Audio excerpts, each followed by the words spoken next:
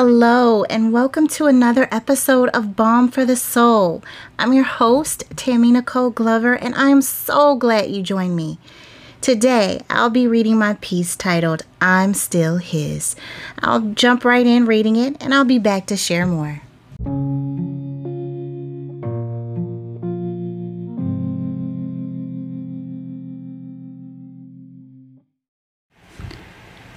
When they said I was worthless because my skin wasn't light enough, my hair not long enough, and my face not pretty enough, I was still his. Though they laughed at me when I dared to expose my dreams and said I was crazy, I was still his. When I was scared, mistreated, and overwhelmed, and even when the pain and loneliness made it hard to breathe, I was still his. And when my pride took over and I thought I could do life on my own, when I tried to ignore his voice and searched for what I thought was better, I was still his. There's no more denying the truth. I have been the liar. He is the truth. There's nowhere to run or hide. I was his before I was formed in the womb. Now, there is only the decision to either remain in him or to be lost in the darkness. I decided to remain in him, to accept and follow his commands, to trust completely in his ways, to stay humble before him and grateful for his mercy. He owes me nothing, and I owe him everything. I am completely his, a daughter of the Most High God, whose name is Jesus. I wrote I'm Still His in 2012. What I just read is actually a revised version, which will also be available on the website. I noticed that the deeper I go in my walk with God, the more my outlook on things changes. And as I was preparing for this week's episode, I realized I needed to make some changes to I'm Still His. You see, when I wrote the original piece, I was with God, but not really. I still had the mindset that I could offer God whatever I wanted instead of what he was actually requiring of me. I took him for granted, and I treated him as if he owed me if I kept myself out of trouble. He winked at me for a while until he went silent. And in his silence, I got frustrated and angry, and I turned my back on him. Turning away from God was the most painful experience. I felt like I was always looking over my shoulder, waiting on him to strike me down. And when I didn't get struck down, the loneliness really kicked in because it was as if he didn't care one way or the other. It was almost like I was a teen acting out to get my parents' attention and failing miserably at it.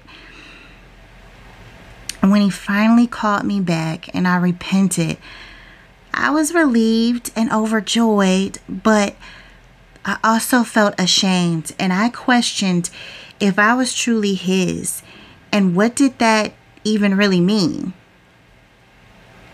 One of the things I realized was that I couldn't keep wavering back and forth.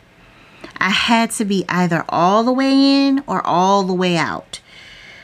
I also had to let go of who I thought I was and seek God as to who he created me to be. That meant there was no more room for pride. When I said, I'm yours, Lord, I was saying, I'm not my own. I trust you, Lord, to tell me what to do, what to say, and where to go. I even found that it meant trusting God in what seemed like small things, like what to wear and what to eat. It was admitting that I knew nothing and he knows everything. I also had to be mindful that I was no longer representing Tammy. When I took on his name, it meant I was now representing God. And I'm not gonna lie. It was a struggle fighting with myself. It still is. I'm constantly searching myself and doing a lot of fasting. This process is definitely ongoing. I'm so thankful, though, to God that He has been patiently guiding me through it all. When I let go of my pride and allowed Him to lead me, it did become a lot easier. And thank God He hasn't brought up everything I needed to change at once, because I would be so overwhelmed. And nevertheless, it has been a lot of changes in my life over just a short period of time. And a lot of people don't agree with me. Some think I'm crazy. And sadly, I'm not as close to others. But I have to stay focused on drawing ever closer to God and staying close to Him, because I want to spend eternity with Him. He's the one that not only created me, but delivered me from so much pain. I can never repay Him for all He's done for me. I don't even have any words in my human vocabulary to thank Him properly. I love Him, and I'm His.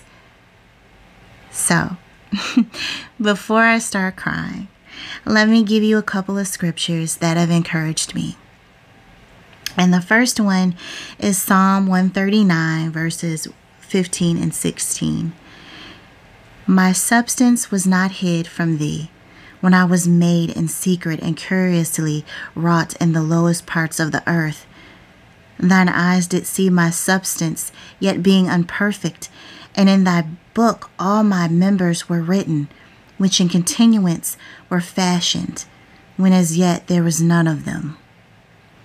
And then John 15, verse 16, Ye have not chosen me, but I have chosen you and ordained you, that you should go and bring forth fruit, and that your fruit should remain, that whatsoever you shall ask of the Father in my name, He may give it to you.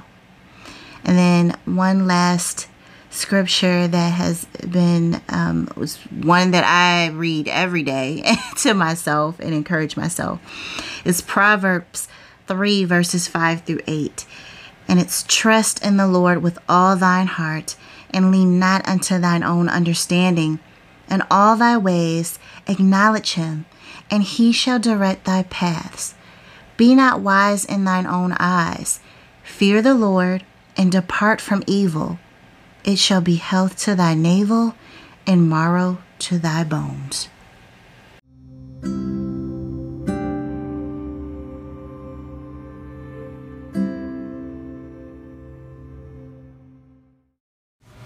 Thank you for joining me. I pray you were encouraged.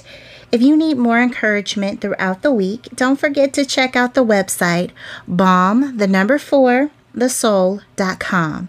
You can also follow me on Facebook, Instagram, Twitter, TikTok, and YouTube. So like, comment, follow, and share. And this week, I have a question for you. What does it mean to you to belong to God? And you can feel free to post your comments on any of the social media outlets. If you're listening on Spotify, you can answer right there. The question will be there and you can answer. And if you're listening on Anchor, you can actually record your answer or any other comments you have. So until then, friends, know that I love you, but God loves you more.